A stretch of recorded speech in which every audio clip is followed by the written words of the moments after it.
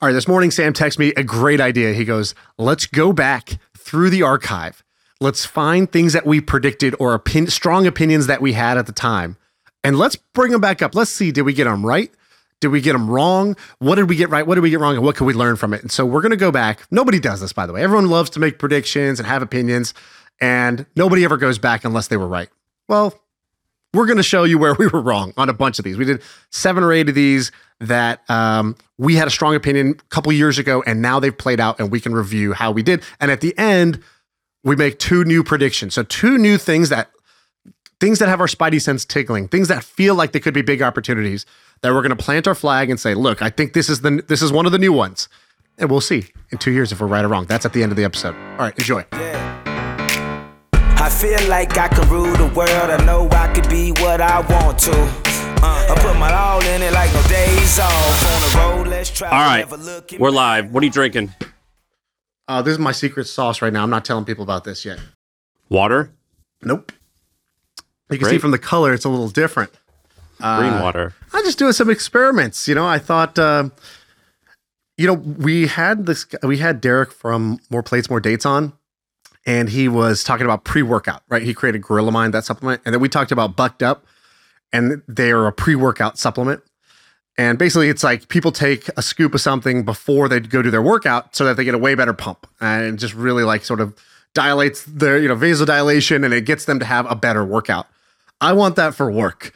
I want pre-workout for work. And so I am experimenting with some things that will, how do I have like a boost of focus, a boost of productivity? Yeah, caffeine, I think it's called, but that's okay. No, not caffeine. Caffeine is for mere mortals. Hey, quick break to talk about our sponsor today. We're talking about HubSpot and their new AI-powered Service Hub. Okay, so what is Service Hub? Basically, every customer today wants to be talked to in a personalized way. And before, that required tons of human agents. But now, with AI, you could do that in a personalized way with fewer humans involved. And so you don't have to scale up your team in order to deliver personalized chat and service. So check out HubSpot's new Service Hub to use their AI tools to give better support to your customers. That's what they want, and that's what they deserve. So visit HubSpot.com/service to learn how this all-new solution can help you deliver customer service with AI to your customers. By the way, today's episode is going to be exciting. So we're going to go over some of the predictions that we've made, both right and wrong, since the pod started. A lot of these predictions are going to come from the 2020 era. We're going to look back. We're going to call it, what did you say? The I Told You episode. I told you so. I told you so. But it is also going to be, I told you we are stupid and we get things wrong as well. I told you so, and sorry I told you that because I might have been wrong, right? But I definitely told you. I definitely told you. I just want you to take your right hand. I want you to put your right hand in the air real quick. And I want you to reach back. And let's give ourselves a little pat on the back here. Why? Not because our predictions were so great, but because we're actually revisiting predictions, because predictions are one of these things that people love to do. People love to spout random opinions about stuff.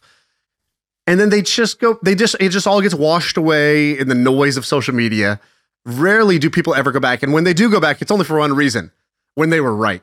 Nobody ever goes back and says, you know what? Nobody asked, but hey, I just want to tell you, I think I was wrong about that one. Or I was at least half wrong about that one. And that's not the code we live by. Not here, not us. And so we're going back. Nobody asked us to do this. We're going back and we're revisiting some of the shit we said. And we're trying to figure out, were we right? Were we wrong? Or something in between?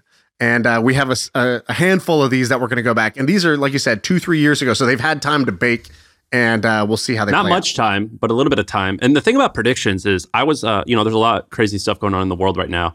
And I was curious. I was like, you and I have been having this discussion a little bit off the pod about like, where do you invest your money if you think the world's going to end? Like part thought exercise, part like things are crazy.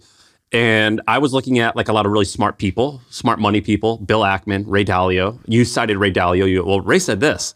And my reply to you was, yeah, but he's been wrong about X, Y, and Z. And I had to go and dive deep about where they were wrong. Because if you just read the Wikipedia page, you see when they are right. Like Bill Ackman was right about all these things, but it's like, oh, but he actually lost a ton of money on this thing. So predictions are challenging because not only are they hard to make, but the people who get them right a bunch of times are also wrong a ton of times. So it's really challenging to know who to listen to. It's like a batting average, right? Like you can if you bat 300 like I don't follow baseball anymore, but I think you're like an all-star, and that means you're missing 2 out of 3, right? You're not hitting on 2 out of 3.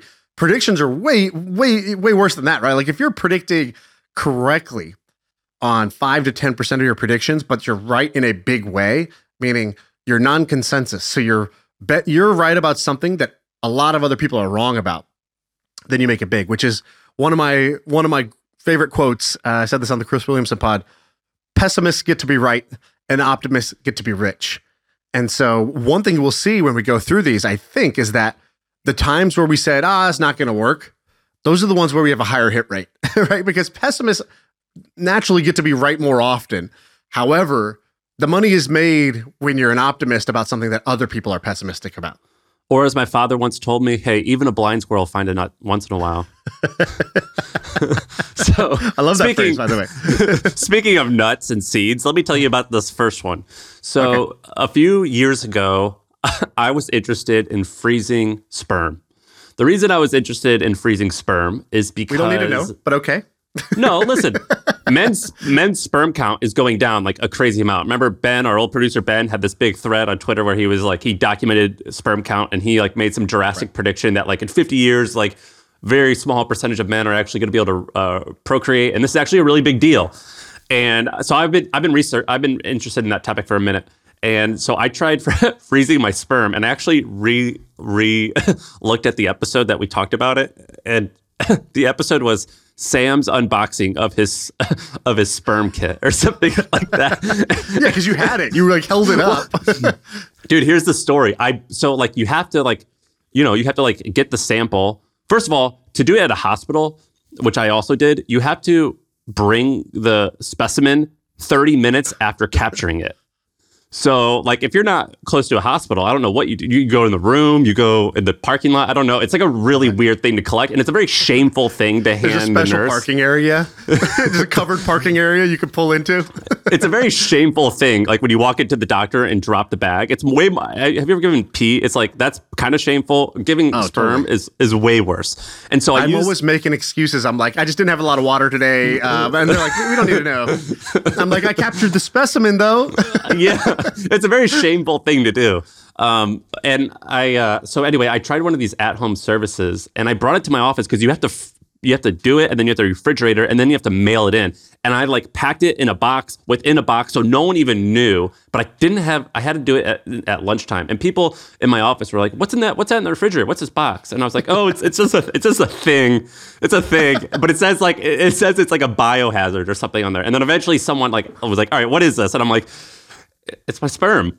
And my employees got really angry at me and they like told HR and I was like, I don't know what you want me to do, man. This is what I had to do. So that's like a funny update. But I tried 2 services. One was called Legacy. One was called Daddy, DADI. At the time, Legacy had raised $1.5 million.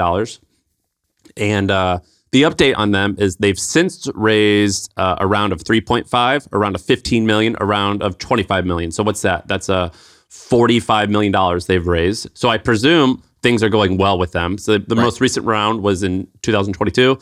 Daddy, the company that I talked about at that point, it's kind of a weird name. I don't even like saying that. They had only raised let's bleep that out.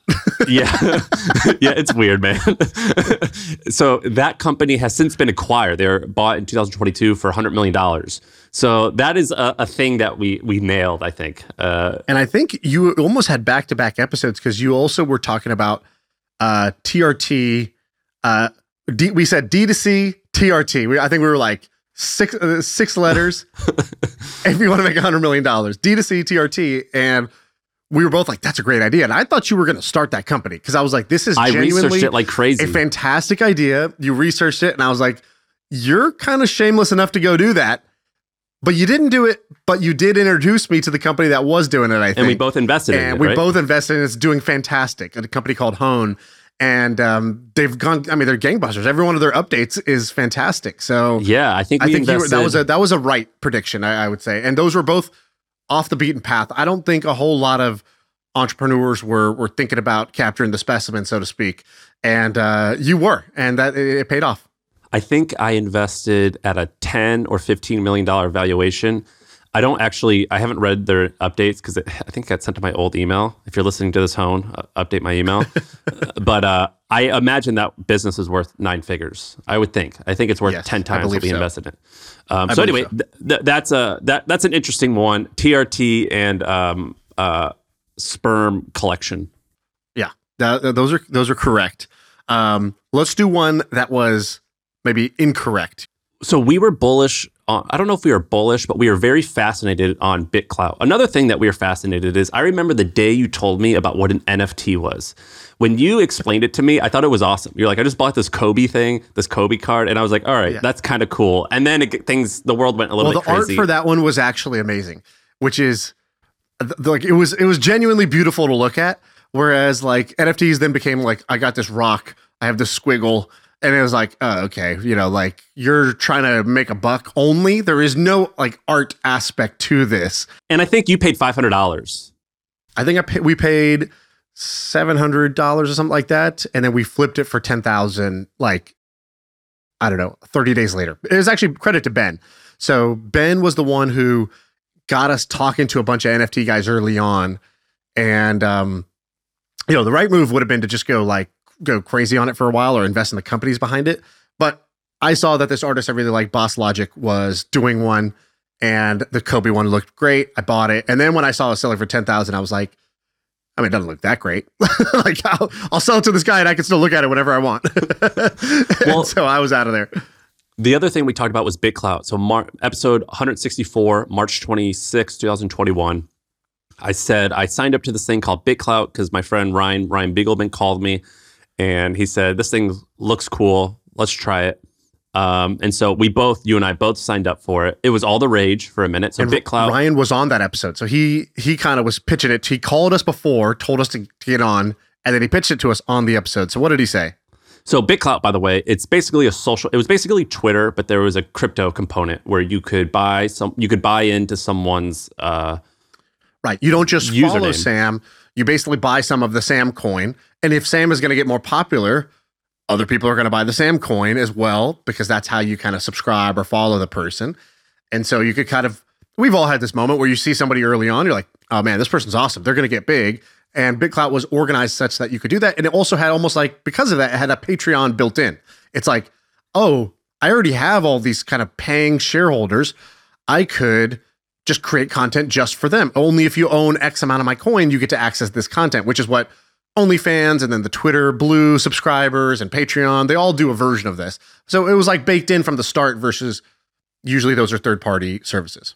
And it was a service. It was one of the very few crypto things I actually thought was interesting. I think you were saying it's interesting let's do the Ryan one first. So Ryan goes, I remember when Facebook came to my college and we were one of the first colleges. It was really fun. This is the first time I felt like that in a long time. That's why I wanted to come on the show. And then you jumped in and you were like, yeah, 2 big differences though. One, you didn't have to have money on Facebook. You just, you just could go use it. And 2, like, you're putting money into this thing that we don't know the people behind this. We don't know how it's working. Like, it's a little nerve wracking, and and there was no withdrawal button at the time. You couldn't even withdraw money from it.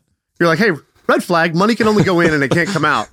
And then we were like, nah, don't worry about all that, bro. Like, downer over here. and I said, here's my quote. I don't know if this is a scam. It kind of looks scammy to me.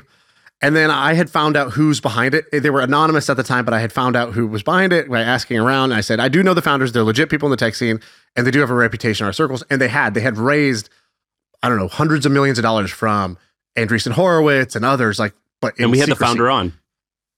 Later, we had the founder on.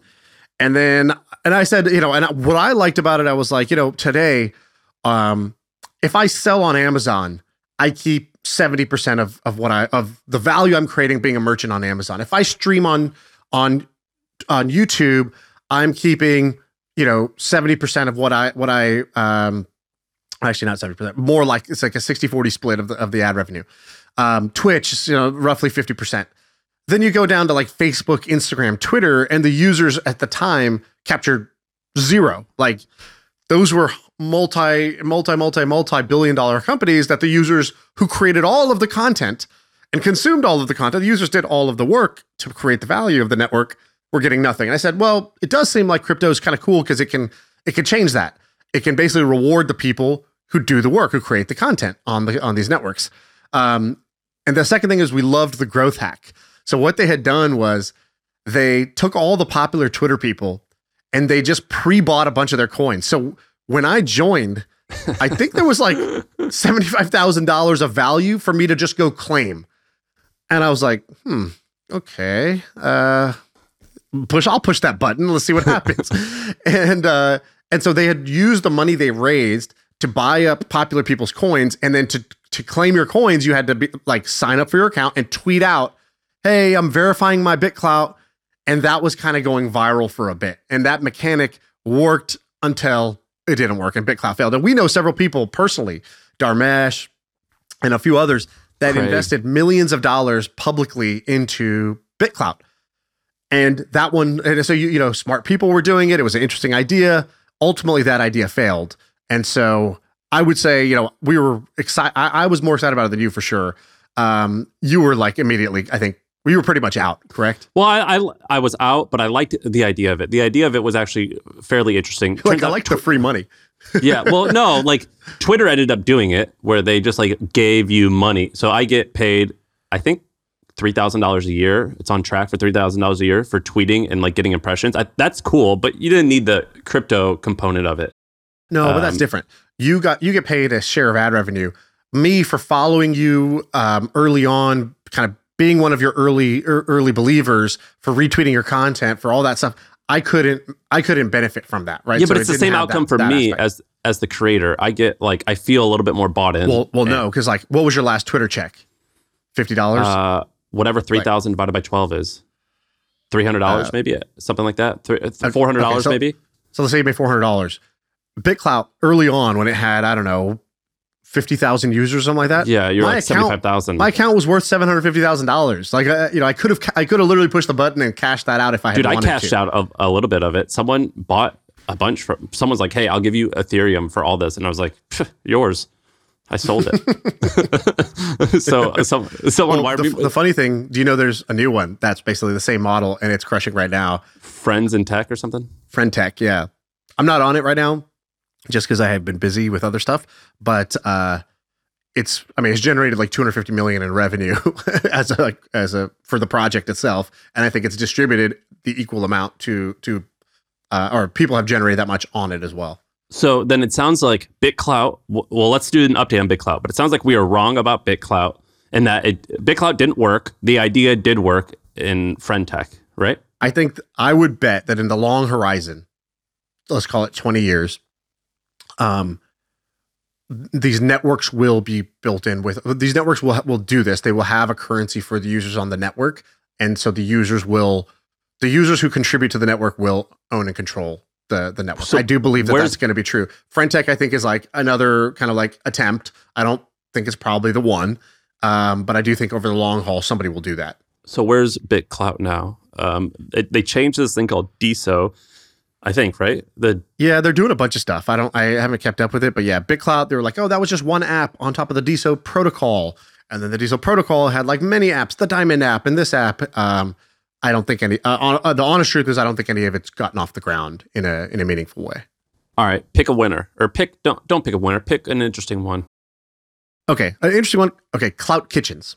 So way back, we did an episode. Let me find the I think we were talking about My Cookie Dealer and a bunch of other no, you weren't brands. There. So I came over to your office to record one day. You couldn't make it for whatever reason. And you were like, oh, my buddy Stu, who had been kind of listening to some episodes, Stu Iverson was there. And he was like, I'll jump in. And he jumped in and he had a bunch of ideas.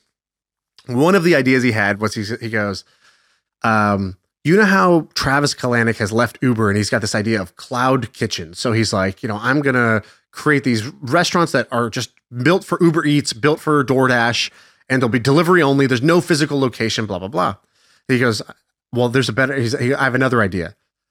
Clout kitchens. And I was like, clout kitchen? What do you mean? He goes like, social media guys who have clout, they have this like, they have a big influence.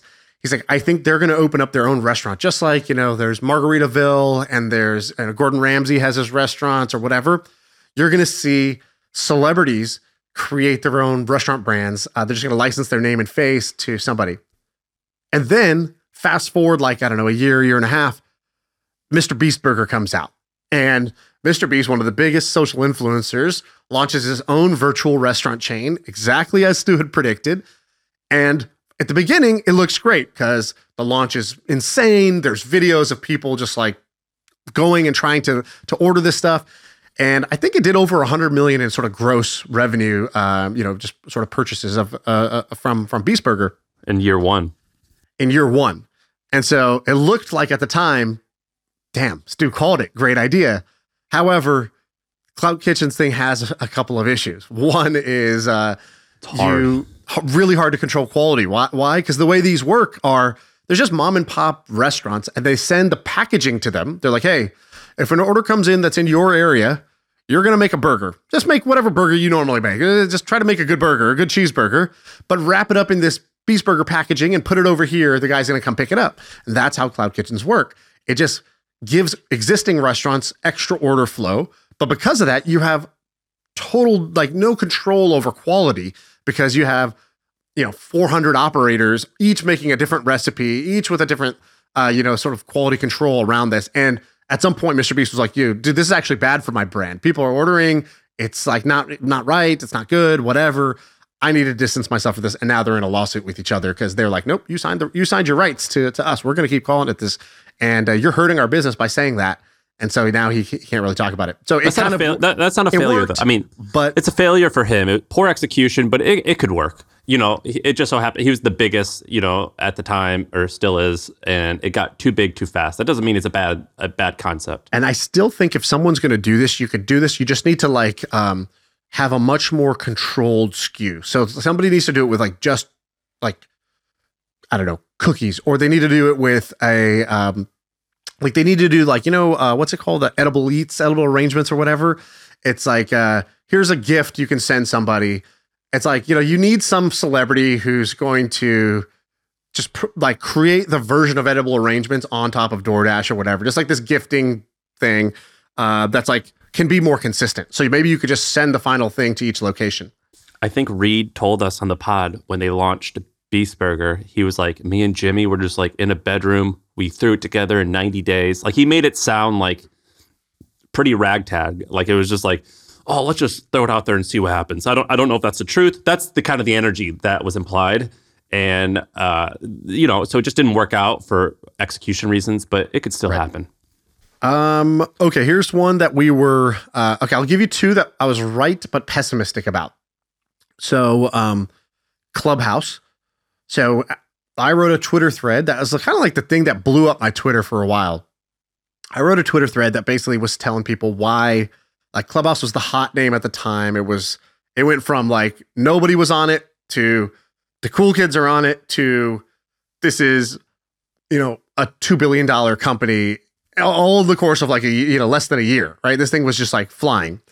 And it was like, oh, this is the next social network. And all the big names were believers in this thing. I remember being like, I enjoyed being on it, but I was like, oh, this is not going to work for certain reasons. And then I would hear really smart people, Mark Andreessen invest in this thing. Andrew Chen, the social guy, oh, he's investing in this thing. Then you hear Naval, who's an investor in it, and he's like, this will be bigger than Twitter. And then, Sahil from Gumroad, I remember listening to him on a Clubhouse thing, and he's like, Clubhouse will be bigger than Twitter because everybody can speak and not everybody can write. And I was like, that's not how this works. You can't just be like, my app, it's called Breathe and everybody breathes. So I'm going to be the most valuable company. I was like, what is this logic? And I wrote this thread. I said, hey, everybody thinks Clubhouse could be the next big thing. I think it's going to fail. And here's how I think it goes down. I wrote this thread. The thread goes viral. Yeah, you had like celebrities reach out. Isn't that how you met Hassan Minhaj and who else? I think so. There was a bunch of people that were like, I don't want to like name drop, you know what I mean? But like, yeah, it was crazy. It was people that I admired. Yeah, it was like your heroes. I mean, like some of these podcasts, the sports podcast guys. Who you love. People who were famous, authors or writers or whatever, either followed or DM being like, that was so good. So I was like, wow, that was great. But I also got blocked by a bunch of VCs who were Mark Andreessen blocks me. They're like, they go from following to blocking like instantaneously. Why? Because I told them that maybe their investment wouldn't work out. And I got some hate. Some people were like, "Oh, why are you rooting for a startup to fail?" I didn't say I'm rooting for it. In the thing you said, I don't want them to fail. I just have experience in this space, and I don't think it's going to turn out nicely. Yeah, but I think rightfully so. People don't believe that, where it's like, look, I wish you the best. They say that like when they're fighting, like, look, I wish you good luck. And it's like, no, you don't.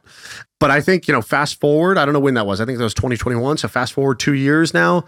And I feel like not just was I right that Clubhouse failed, step by step, because I was like, this is what they're going to do. They're going to realize that this doesn't that they can't grow the thing this way. They're going to then launch a recording feature because they're going to say, you're missing the live show. Just record it. We're going to optimize towards people creating shows versus people just hanging out. And they're going to try recording. And then no one's going to watch the recordings. And then here's what they're going to do. They're going to be like, we looked at the data. And actually, yeah, people don't watch these recordings because what makes the great live show isn't as good and it isn't a well-edited recording. So then they're going to be like, who really uses this? People who hang out and make friends on this. And we're going to switch to a Hangout product.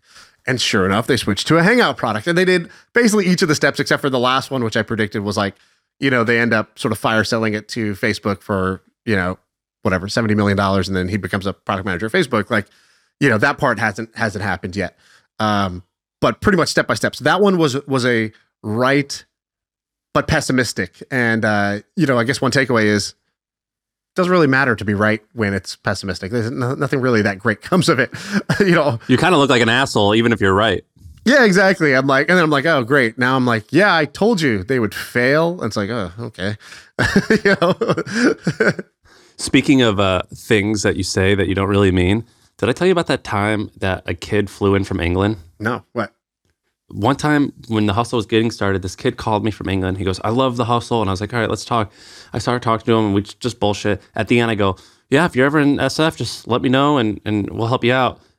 And I meant it as like a way to end the conversation. And I learned at that moment, you should never say that. I get a message 3 weeks later and he goes, hey, Sam, it's the guy from England. So my flight lands tomorrow. And he just shows up and we have HustleCon, like my big event, and we make him work the whole event. And we're like, here, you could sleep on our couch. And we dress him up in a Texas outfit. He had never been to America before. We gave him cowboy boots and a hat that we had in an office. And we called him Texas Sam the whole weekend. And he stayed with us for like 5 days, all because on the phone, I was like, yeah, So now I don't say those things anymore. If I don't mean it, I try not to say it. That sounds like an amazing experience. That sounds awesome. Well, it was only it could have been. It could have been bad. Lemonade out of lemons situation for you. Well, it could have been horrible. What was the other one? You had two. Was it Thrasios? Thrasio, yeah. So Thrasio was this company that was buying up all the It was a roll up, an aggregator of Amazon brands, Amazon. One FBA of the fastest growing startups ever. I think they went from zero to $1 billion in market cap or valuation in like 12 months. And tons of revenue, and then tons of copycats because everyone was like, oh, Thrasio, one of the fastest growing startups in the world. We're going to repeat this.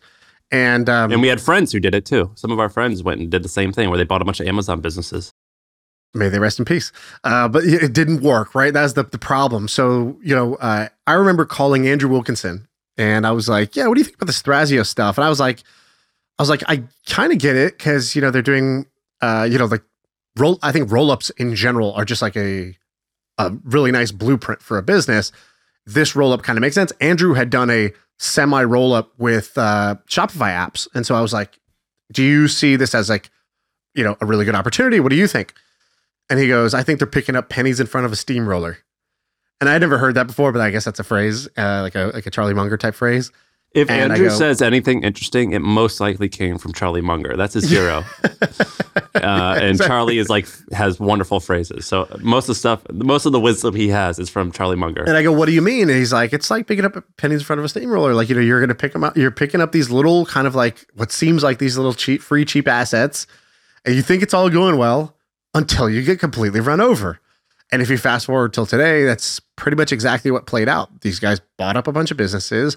They rolled up what looked like a lot of revenue. And then they got run over. And at the time, we did an episode. And the things we had said were basically, so I basically took Andrew's point of view. And I was like, that does feel more right than the other way. And I said, well, what could be the problems? And I was like, basically, these FBA businesses are not very durable. So if you're going to do a roll up, you kind of want durability to be one of the highest characteristics. Like normally in business, we think growth is the best thing. But actually, when you're buying businesses, it's more about not being wrong than it is about everything going right. And so you want durability when you're rolling these up. They bought trash. They would buy one of the 1,000 vendors on Amazon selling Chinese dog leashes for $25. You know what I mean? Like I think they bought trash. And so Amazon is not durable for many reasons. Number one, your spot in the rankings for these commodity products really matters. And it's a constant battle to get your ranking to stay high, which includes things like people going and leaving fake reviews on your thing so that your account gets taken down. Like, oh, let me just spam you with reviews so that Amazon detects you and then delists you, right? That's shit like that. Or copycats or people who pay more or whatever.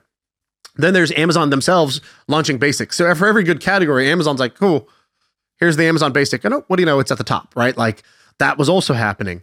Then there was the last thing, the sort of the death blow, which is Andrew at Tiny, they sort of believe what I think a few other of these like holdco types believe, which is that synergies are massively overrated. That it's very easy to talk yourself into. We're going to buy these 5 companies and then synergy. And it's like, what synergy? It's like, we're going to centralize the back office and we're going to cross promote with each other. It's like, no, actually, none of these brands had enough brand love for you to cross promote anything. Nobody trusted you. The synergies in the back office actually just turned into a bunch of people not really watching what was going on in these individual businesses the way they were when it was just one person owning them.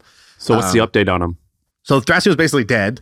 I don't know exactly what the stage is. It's either a fire sale, bankruptcy, but it's dead.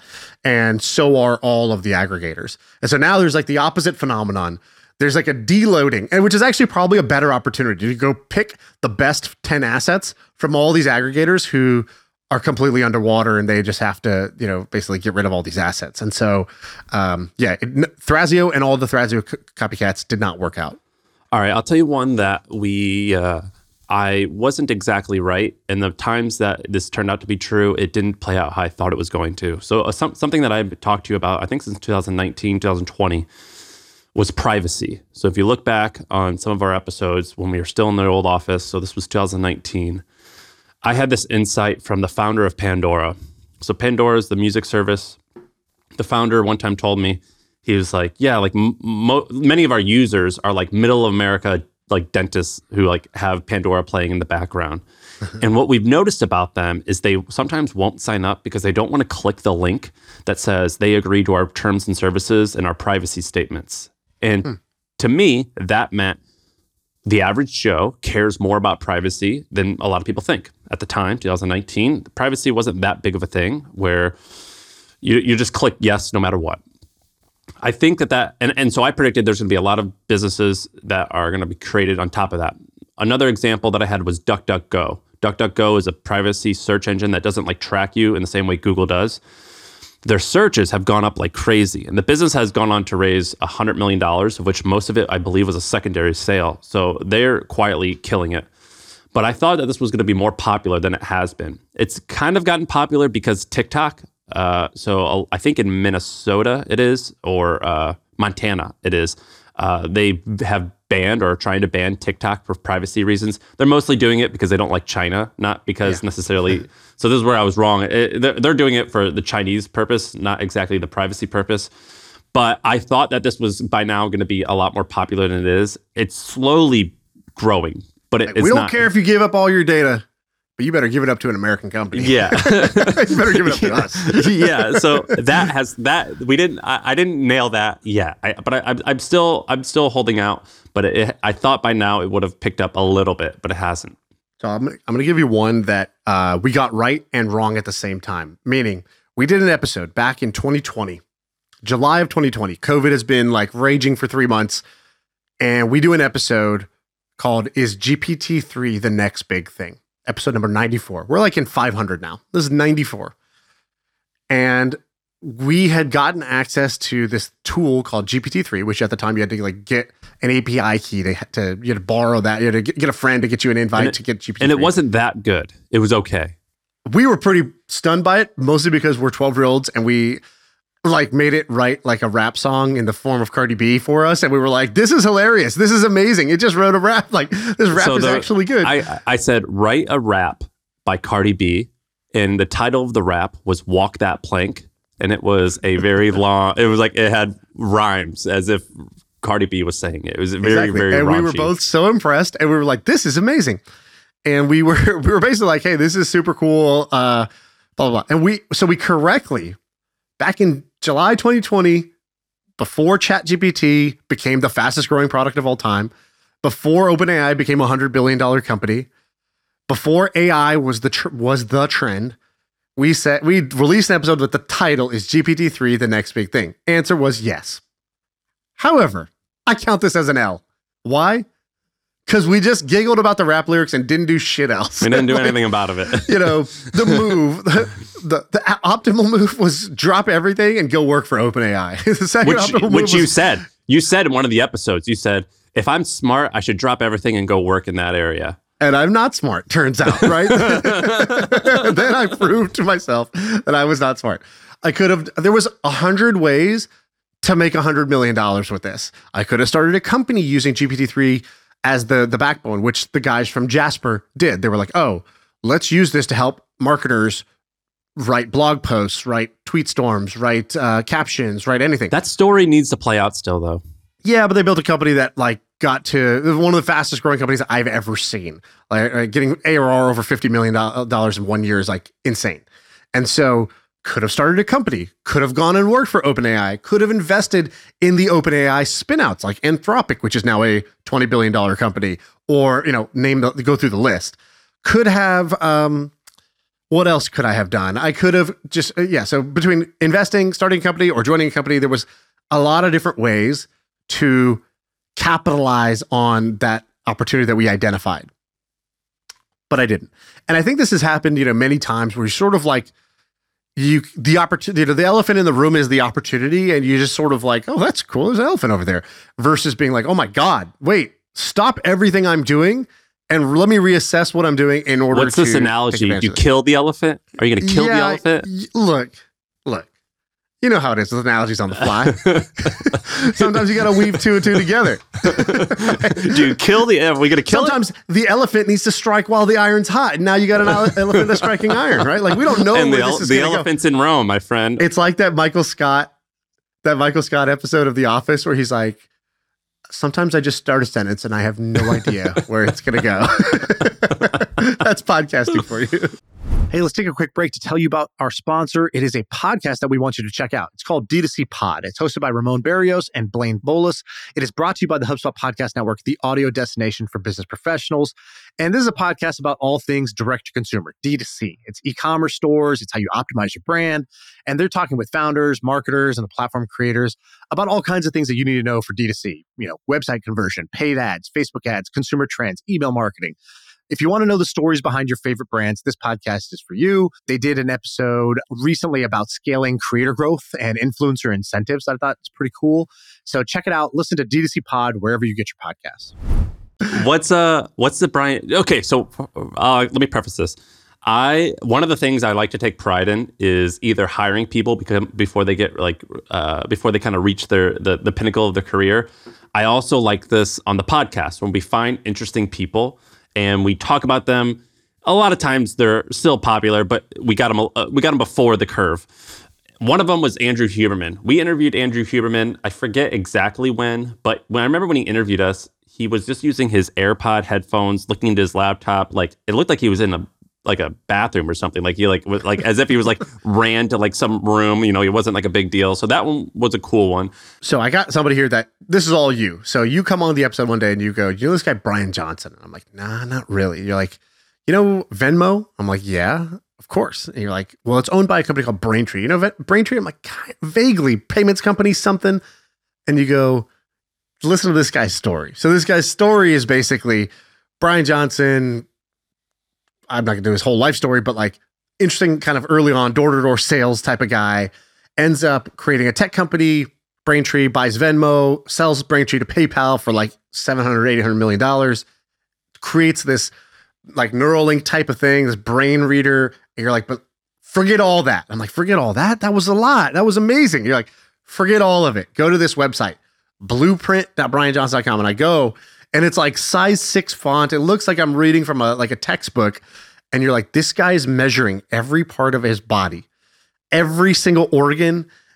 He is measuring it, and then he is optimizing it, and he's doing crazy shit. And look at this. He's been doing this for like a year, and I had never heard of this. Most people had never heard of this. Brian Johnson now, I would say, like, I think he's kind of tipped where, like, actually in the tech industry, everybody knows about him.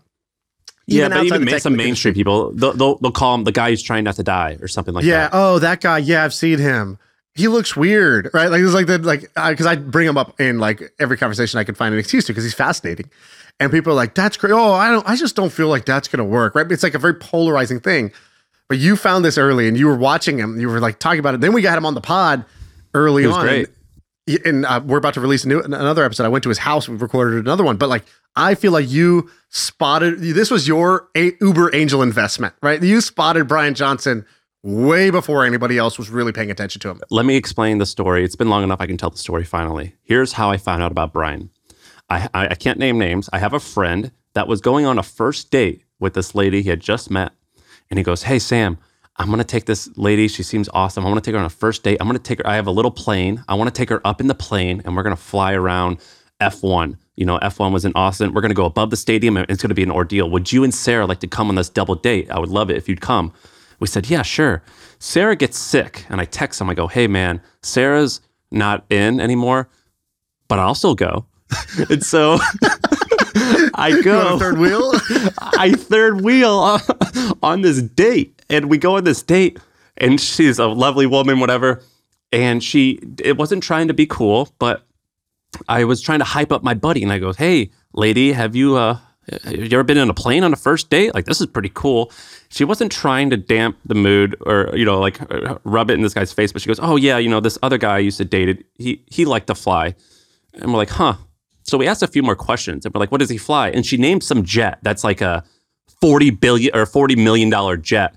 And we're like, "What?" And and then she says something like, "Yeah, but he likes to fly it himself, but he has a staff." And we're like, "Who the hell is this guy?"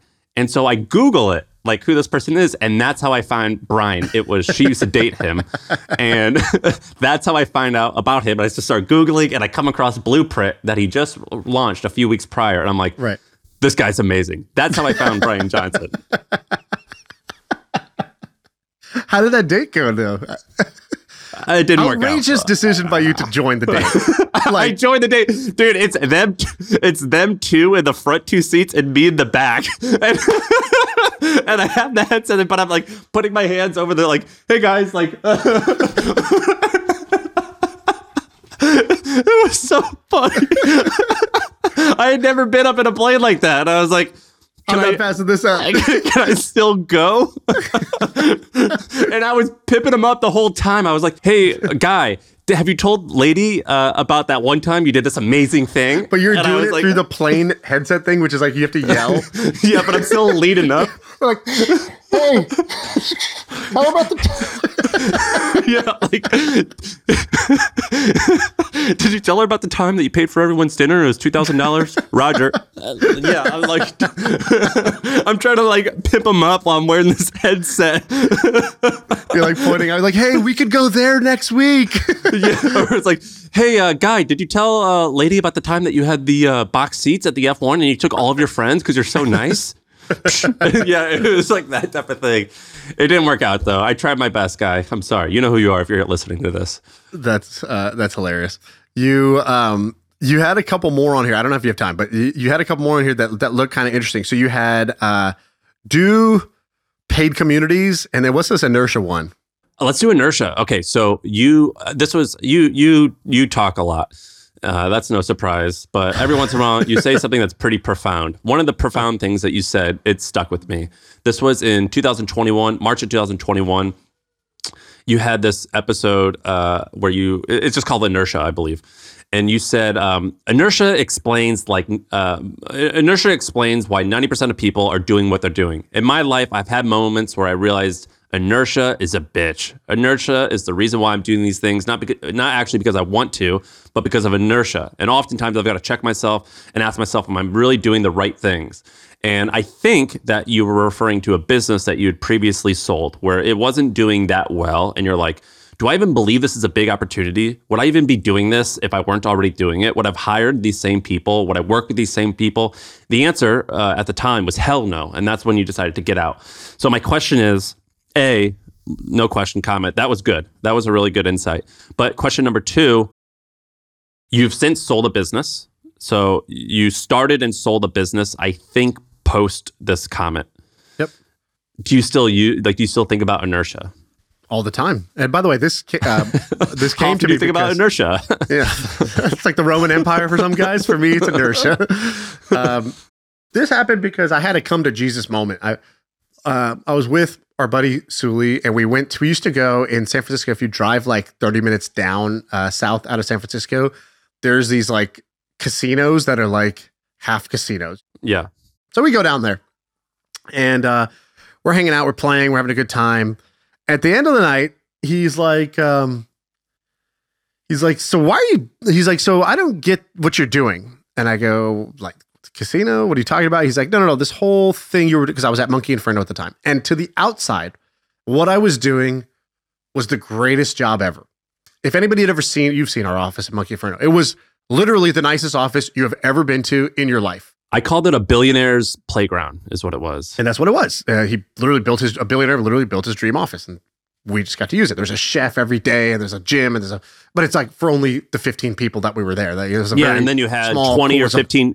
You had 20 or 15 engineers who were paid really nicely, and you could just do whatever you want. And the job was, Sean, you get to come up with any idea you want.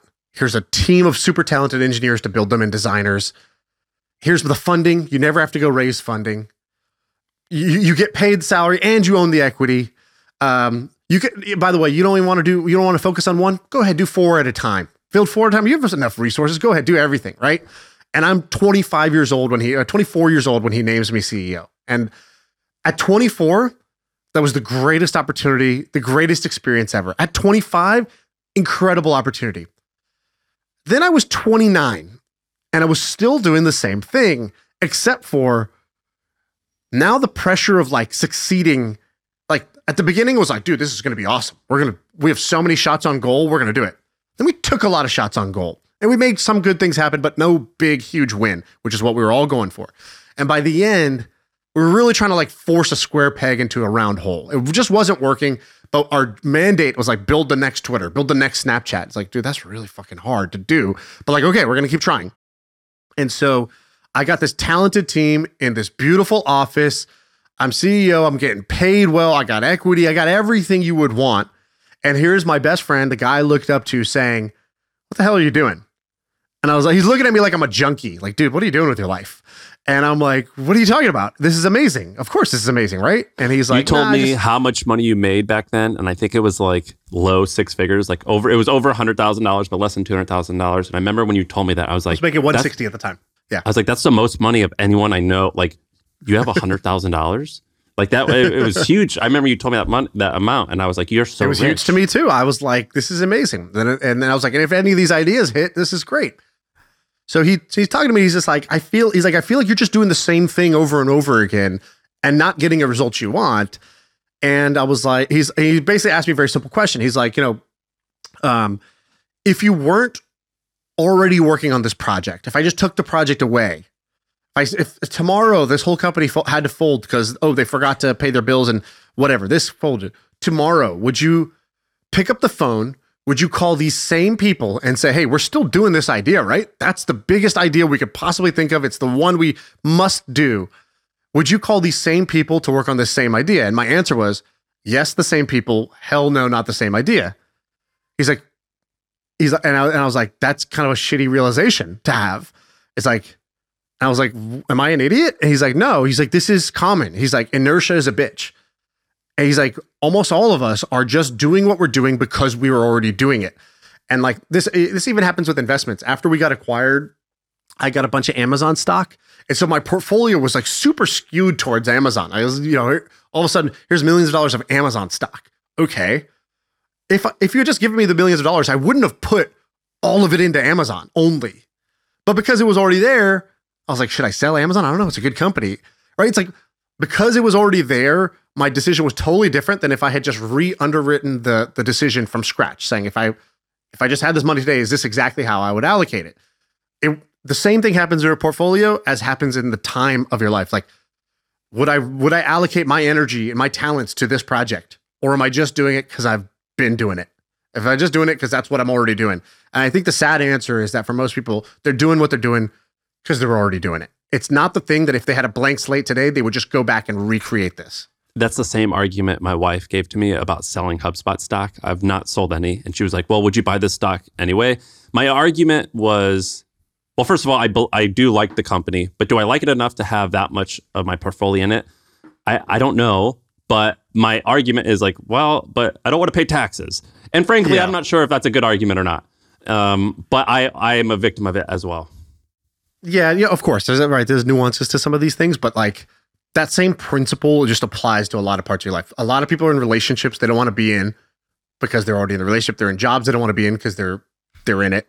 And I just kind of had this, like, it was 2 a.m. and I'm in this Chinese casino and my friend is telling me this thing. And I remember we drove to our office, a badge in at like 2:30 in the morning. We go to the whiteboard and we say, we're going to spend the next hour trying to figure out if we can actually make this company work. And if at the end of this hour, we don't look at a plan on this whiteboard that we feel is like, this is going to work, like I believe that this is worth a shot, then I'm going to sell this company. Like tomorrow, I'm just going to get out of this company. And then at the end of that hour, we looked at it, we were like, these are all just like random long shots that like, we can't sit here and say we have a ton of conviction in.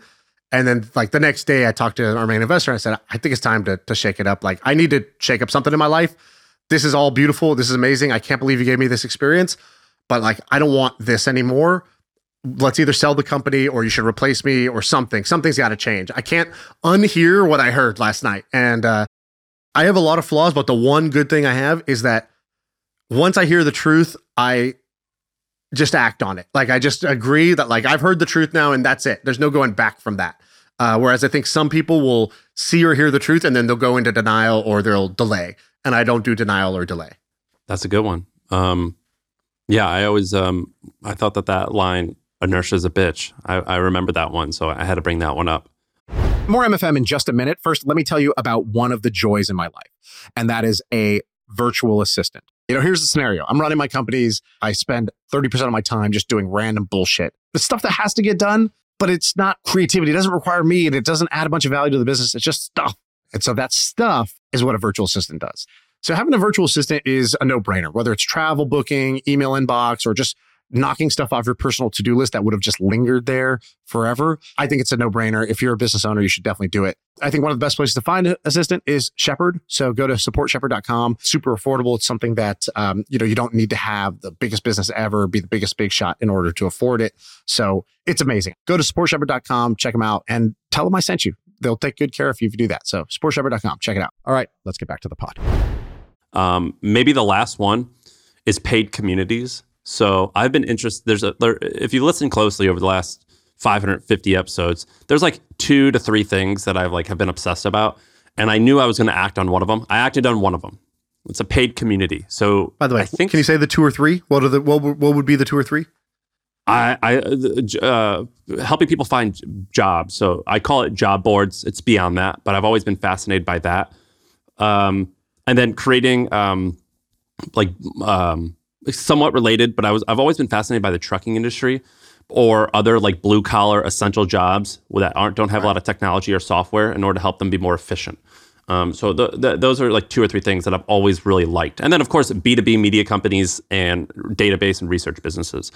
But the other one that I really loved was paid communities. And if you listen closely, starting in 2020, I did a lot of breakdowns on different paid communities. So I mentioned Tiger 21, Vistage, which has since sold. So I talked about Vistage. A lot of people didn't know what Vistage is. It's like similar to what Hampton does, so similar to what YPO does, but the target market is CEOs and business owners of like plumbing companies in middle of America. Doesn't sound that huge, but it has since sold for about $1.8 billion, I think about 8 or 10 months ago. Now it's doing close to $500 million a year in sales, very profitable. And so I talked about paid communities, and I talked about Tiger 21, a few other ones. Here's I made a list of pros and cons back in 2020. So this was March 2020. And I'll tell you if I think the pros and cons are true, since I've now run Hampton for about 1 year. So pros of paid communities. They can grow quickly. They seemed fun to run if you're interested in the topic. You don't need a lot of money to start them. They definitely seem profitable. And then the cons were a lot of times they don't scale that well. I think churn could be pretty high. And those were like my two main cons. So the truth is that they can grow quickly, but you don't want them to grow quickly. You want them to grow slowly. So I was a little bit wrong about that. Can you start them with zero money, $0? Yes. I started Hampton with no money. We didn't even buy a website or a domain name. Can they be very profitable? Yes. The answer is yes, they can. What I got wrong or didn't mention was how meticulous you have to be about growth. And they can get big, but they just take longer. And that's okay, because I think if they take long, usually, not always, if something takes longer to grow, maybe that means that it's going to die, is less likely to die quickly. Example, Thrasios. Grew quickly, probably is going to die very quickly. There's a lot of examples of that. And so it has, in fact, proven to be a big business, or it can be a big business. It's harder to grow than I thought, but not because of demand, but because you don't want it to grow quickly. You need it to grow slowly. You have to be really thoughtful. So I underestimated how challenging that is.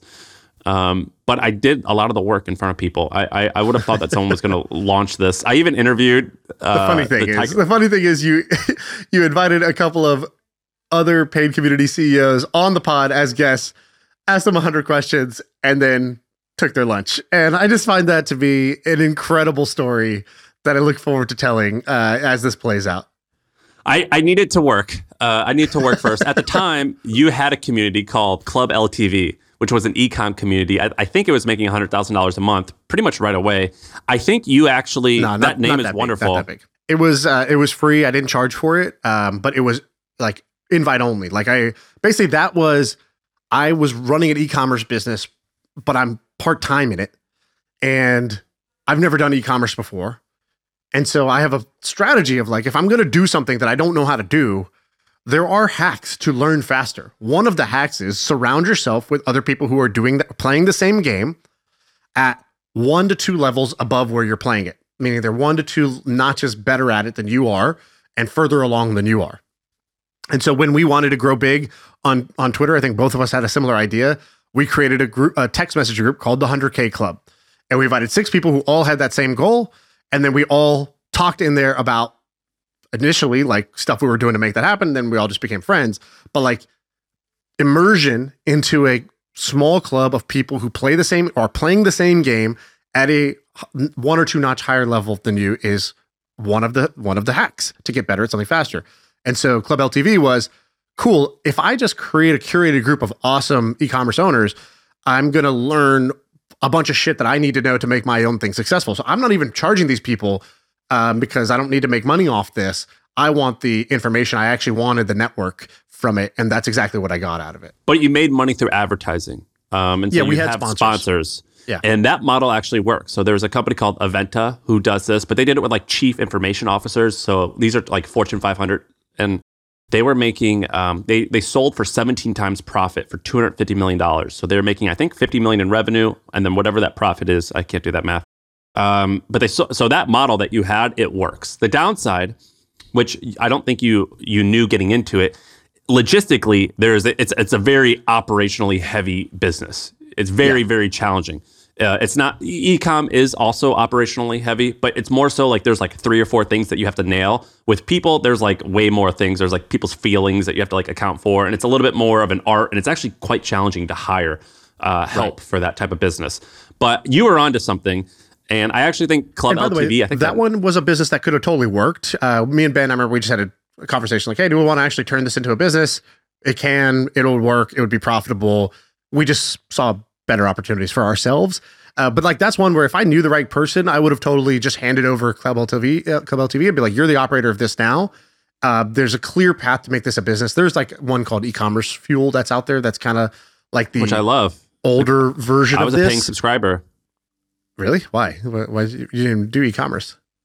I just thought it was awesome. Andrew, the guy who started it, I used to read his blog and I thought it was sick. It was $300 a year, I think. He listens to the pod. I talk to him every once in a while. I just thought it was cool. I thought e-commerce fuel was great. In fact, I was a paying member in Moise Ali, this very rich, successful guy. Sorry, Moise, I'm going to blow your cover. He used to use my account because he didn't want to pay $300 a year he would use we would share a password. So like, it's pretty funny, but I liked e-commerce fuel. I thought it was great. It's still a thing. And he limits it to 3,000 people, I think, right? Something like that. I don't actually use it because it's a forum and I don't really love like forums and there's like live events or whatever. I like the way we did it with Club LTV. I thought that was more fun and easier to like actually participate in. So anyways, I thought that, that definitely could have been a business. Just, you got to pick and choose opportunities. So long story short, what do you think what's your takeaway from this? So like, what do you, okay, we made a bunch of predictions. We go back, we look, we see what we were right about, what we were wrong about. What's to the Chris Sparling question that I love, what's the right lesson to learn out of this? The right lesson to learn, there's a few. The number one is we make money talking about this stuff. And that's great. You could say we make a great living doing that. I feel like a puss for not acting on some of these things. I guess I acted on one, but like there's been 5 or 10 or 20 things where you've told me and I'm like, that's cool. I should go in on that. Mainly, there's only been 3 things that I've gone in on, which is TRT, but like, fuck, we talked about OpenAI. We should have put our money, I think you have in a few cases, but I should have put my money where my mouth was a little bit more. So that's one lesson, which is predictions aren't that easy or aren't that terribly hard. Having the courage in them is hard. Mine is the exact same thing, which is that the predictions that matter are the ones where you notice something early before everybody notices it. But then that's, it's kind of cliche, right? Ideas are kind of cheap and execute everything. No, the idea is actually quite valuable. However, it's potential energy.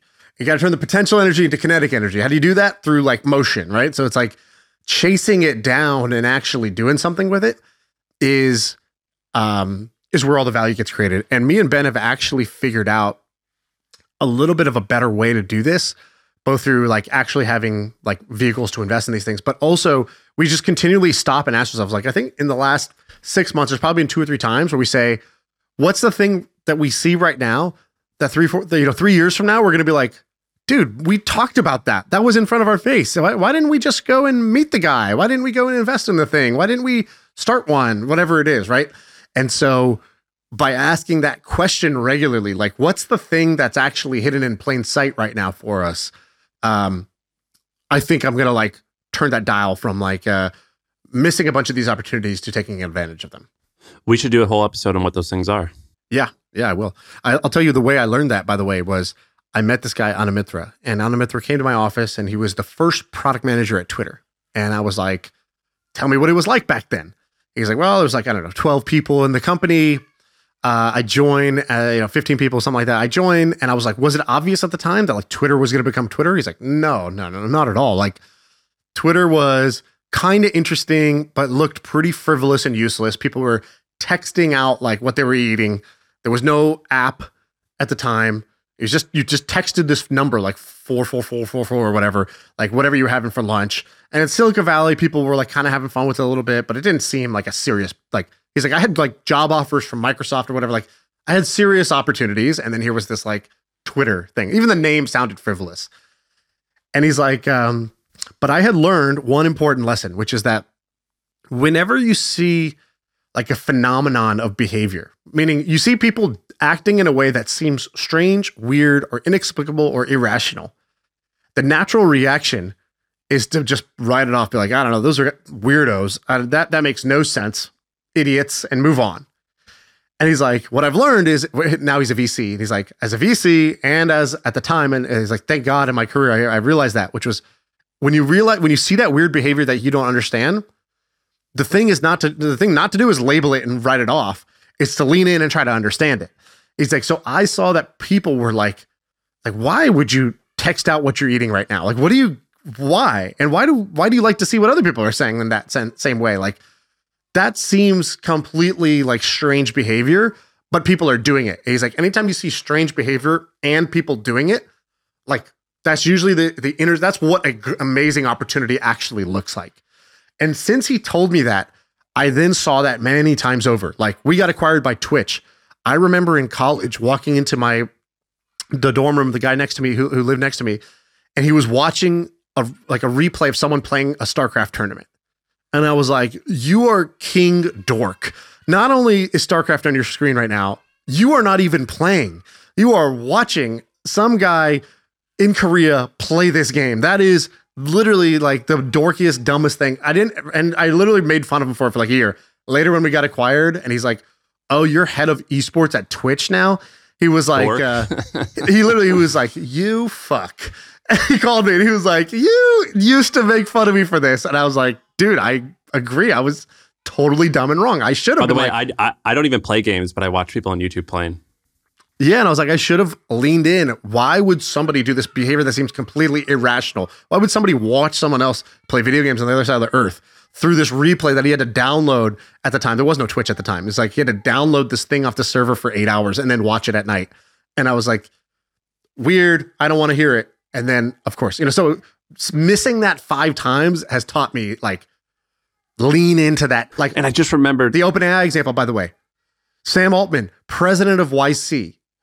Right? He had the best job in Silicon Valley. President of YC was the best job in Silicon Valley at the time. YC is probably the most like value generative company at the time, or like organization. He's the president. He got picked over anybody else, and he left to go join an AI nonprofit. I was like, what? Yeah, you're like something's up. These billionaires are putting $100 million into this AI research company, this nonprofit. Why would they do that? And again, I was just like, weird.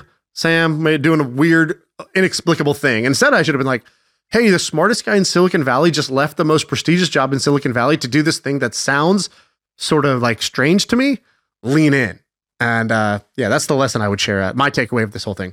Let me wrap up with one quick thing. I forgot. I should have said this earlier. But we did this episode about this guy. I think he was in India. And we called him in and he like talked to us without his video on. And I found him because he had this website called Uber Pro. I think it was called uber.pro. And I've Googled his name. I Googled his name last night. I can't find him anywhere online. Oh, he's gone. I can't find him anywhere. And if anyone can find him, please do this. This would be amazing. I want to see what he's up to now. He was 23 years old or even younger. And what I did was I gave him $1,000 and he gave me $10,000 in Uber credit. And for like years, I took an Uber Black everywhere because what he did was, I think this is how it worked. What he did was he found all of these Indian kids that were like in his town. And when you rode Uber for the very first time and you referred people, you got $25 in free credit. And somehow he made it so he could convince all these kids to take a free Uber, to get $25 in credit, and to continually refer themselves. I also think he ranked really high on Google for Uber discount code or Uber promo code. And so he accumulated millions of dollars of Uber credit, and you could buy the Uber credit from him for 10 cents or 20 cents on the dollar. And I found this website and I was like, I'm doing this. And I bought, I think $1,000 worth of Uber credit. And then you have to change your iPhone from America to Moldova. Your Uber account has to be in Moldova. And that was this loophole. And he was making a lot of money doing it. For a guy in India, he was making thousands of dollars a month, which I think in the pod, he's like, yeah, this is so much money. I think he was making 30 grand a month. And I've always wondered, what is that kid up to? I wanted to know. I remember having him on. He was fascinating. He was fascinating. That was a great arbitrage that the guy had architected for himself. I don't know if it's illegal, but definitely against the rules, questionably unethical. But when you see things like that, they're going somewhere. And I've always wanted to know what happened to that guy. I want to leave you with two of the kind of, I talked about like, why am I hearing about this 3 times? Don't just ignore this. Like, I'm training my brain to not ignore these signals now. I'll give you 2 of them. For people who made it this far in the episode, these are the gem. This is the gem now. This is the part where you're like, holy shit, I can't believe they saved this for the end, which is basically the 2 trends that I see right now that are strangely big. Go to character.ai and pull up how much traffic you see that website has. Oh my God. I would have thought like 10,000 a month. And what's the real number? Oh my God. So 200 million. Exactly. 200 180 million. What? This, like, you could go to the Wall Street Journal, it won't have 200 million. You could go to New York Times, it's not going to have 200 million. No media site has that. And it has an average visit duration of 33 minutes. It's beta.character.ai. Okay, so I've been on this all podcast direct talking traffic. I've been talking about AI, and I've been talking about like OnlyFans and this like kind of sometimes the crossover between AI and like this like AI OnlyFans thing. And I'm looking at investment opportunities in the space. There are so many companies that are doing this like chat with a AI type of thing, replica, character AI, whatever. And I never thought that would be a thing. They all have ludicrous traffic. We called it, by the way. We talked about replica like a year ago. Girlfriends. AI virtual girlfriends, exactly. And that's a lot of how people use this character AI thing. Like they kind of chat with the chat, Sigmund I think, Freud. goes into the gray area a little bit. I mean, it's a lot of like smart people like Einstein, but the top person is Ariana Grande and Billie Eilish, and then like some K-pop lady. Like there's probably a weird thing people going on being as well. willing to chat with AI for a really long time, so easy to write off as weird, loser. But it's my friend watching StarCraft tournaments in the room next door, right? King dork behavior. I will not make that mistake again. This is definitely something. I don't think that these companies necessarily are the winners, but like, you know, every product, there's kind of like the wave 1 of attempts, wave 2 of attempts, wave 3, and then finally there's like the last mover, right? The last mover who actually nails it and builds a full-on product around this. And so there's something in this space that's like ranges from companionship to naughty chat that like with AI that's gonna be massive because the numbers are off the charts. The behavior of this strange thing is off the charts. Okay, that's one. Second one, which is less crazy, is there's a bunch of really smart people that are now have a new business strategy, and their business strategy is to buy wounded unicorns. And so heard it once, heard it twice, heard it 3 times. First heard this from Andrew Wilkinson. Andrew Wilkinson, he called me back a couple of years ago. I was living in my old house in San Francisco, and I remember him telling me, you know what I would do if I was you is I would find one of these startups that's raised venture capital, but is not going to become a $1 billion company, but they got to 5 million in revenue, 10 million in revenue. And you could buy these for cheap because they can't raise their next round and there's no way out. And so there's not really like a good exit market for that group. And those people don't want to like fire a bunch of the engineers, stop paying high prices for their San Francisco office space and like become profitable. They could in theory, but they're just not going to eat shit in order to do that. They're just going to shut it down, return investor money, sell the assets to whoever, and they're going to go start their next company or go get a job. He told me that first. He had then done that with a company called Meteor. So Meteor was this developer framework. And I think he bought a company that was doing like 5 to 7 million. It was doing like 5 million plus in revenue for like 1x revenue or less. I don't know. It was like some like, ignore the multiple, the exact multiple. Like I think they raised $30 million or something like that. They had raised a bunch of money. It had customers, it had revenue, but it just wasn't going to be the next big thing, which is venture capital is called become the next big thing or bust. And what he realized was if they bust, we can pick some of these assets up. So Andrew had said it.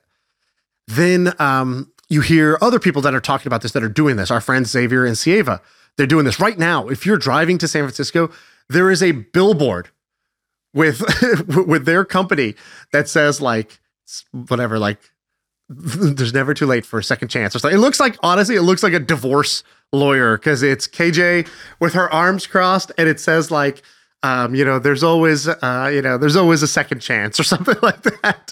And I don't know what the billboard says. They literally have a billboard entering San Francisco. You know, like when you come in on whatever the 101, it's like, it's right there. And it's basically saying, you know, like, don't just shut down your company, sell it to us. So they're doing this. Jeremy Giffen is like, he came on Invest Like the Best, and he was like, yeah, I think one of the big opportunities right now is to do this. You hear this 4 or 5 times from smart people. Like, you got to be an idiot to not realize that there's probably something there. And it's like, it's not, you're hearing it from the news. Like, you got to know where you're hearing it from. You're not hearing it from the news or like the hype cycle type of things. It's like, you hear smart people mention these things in kind of passing or these opportunities, but it's not consensus yet.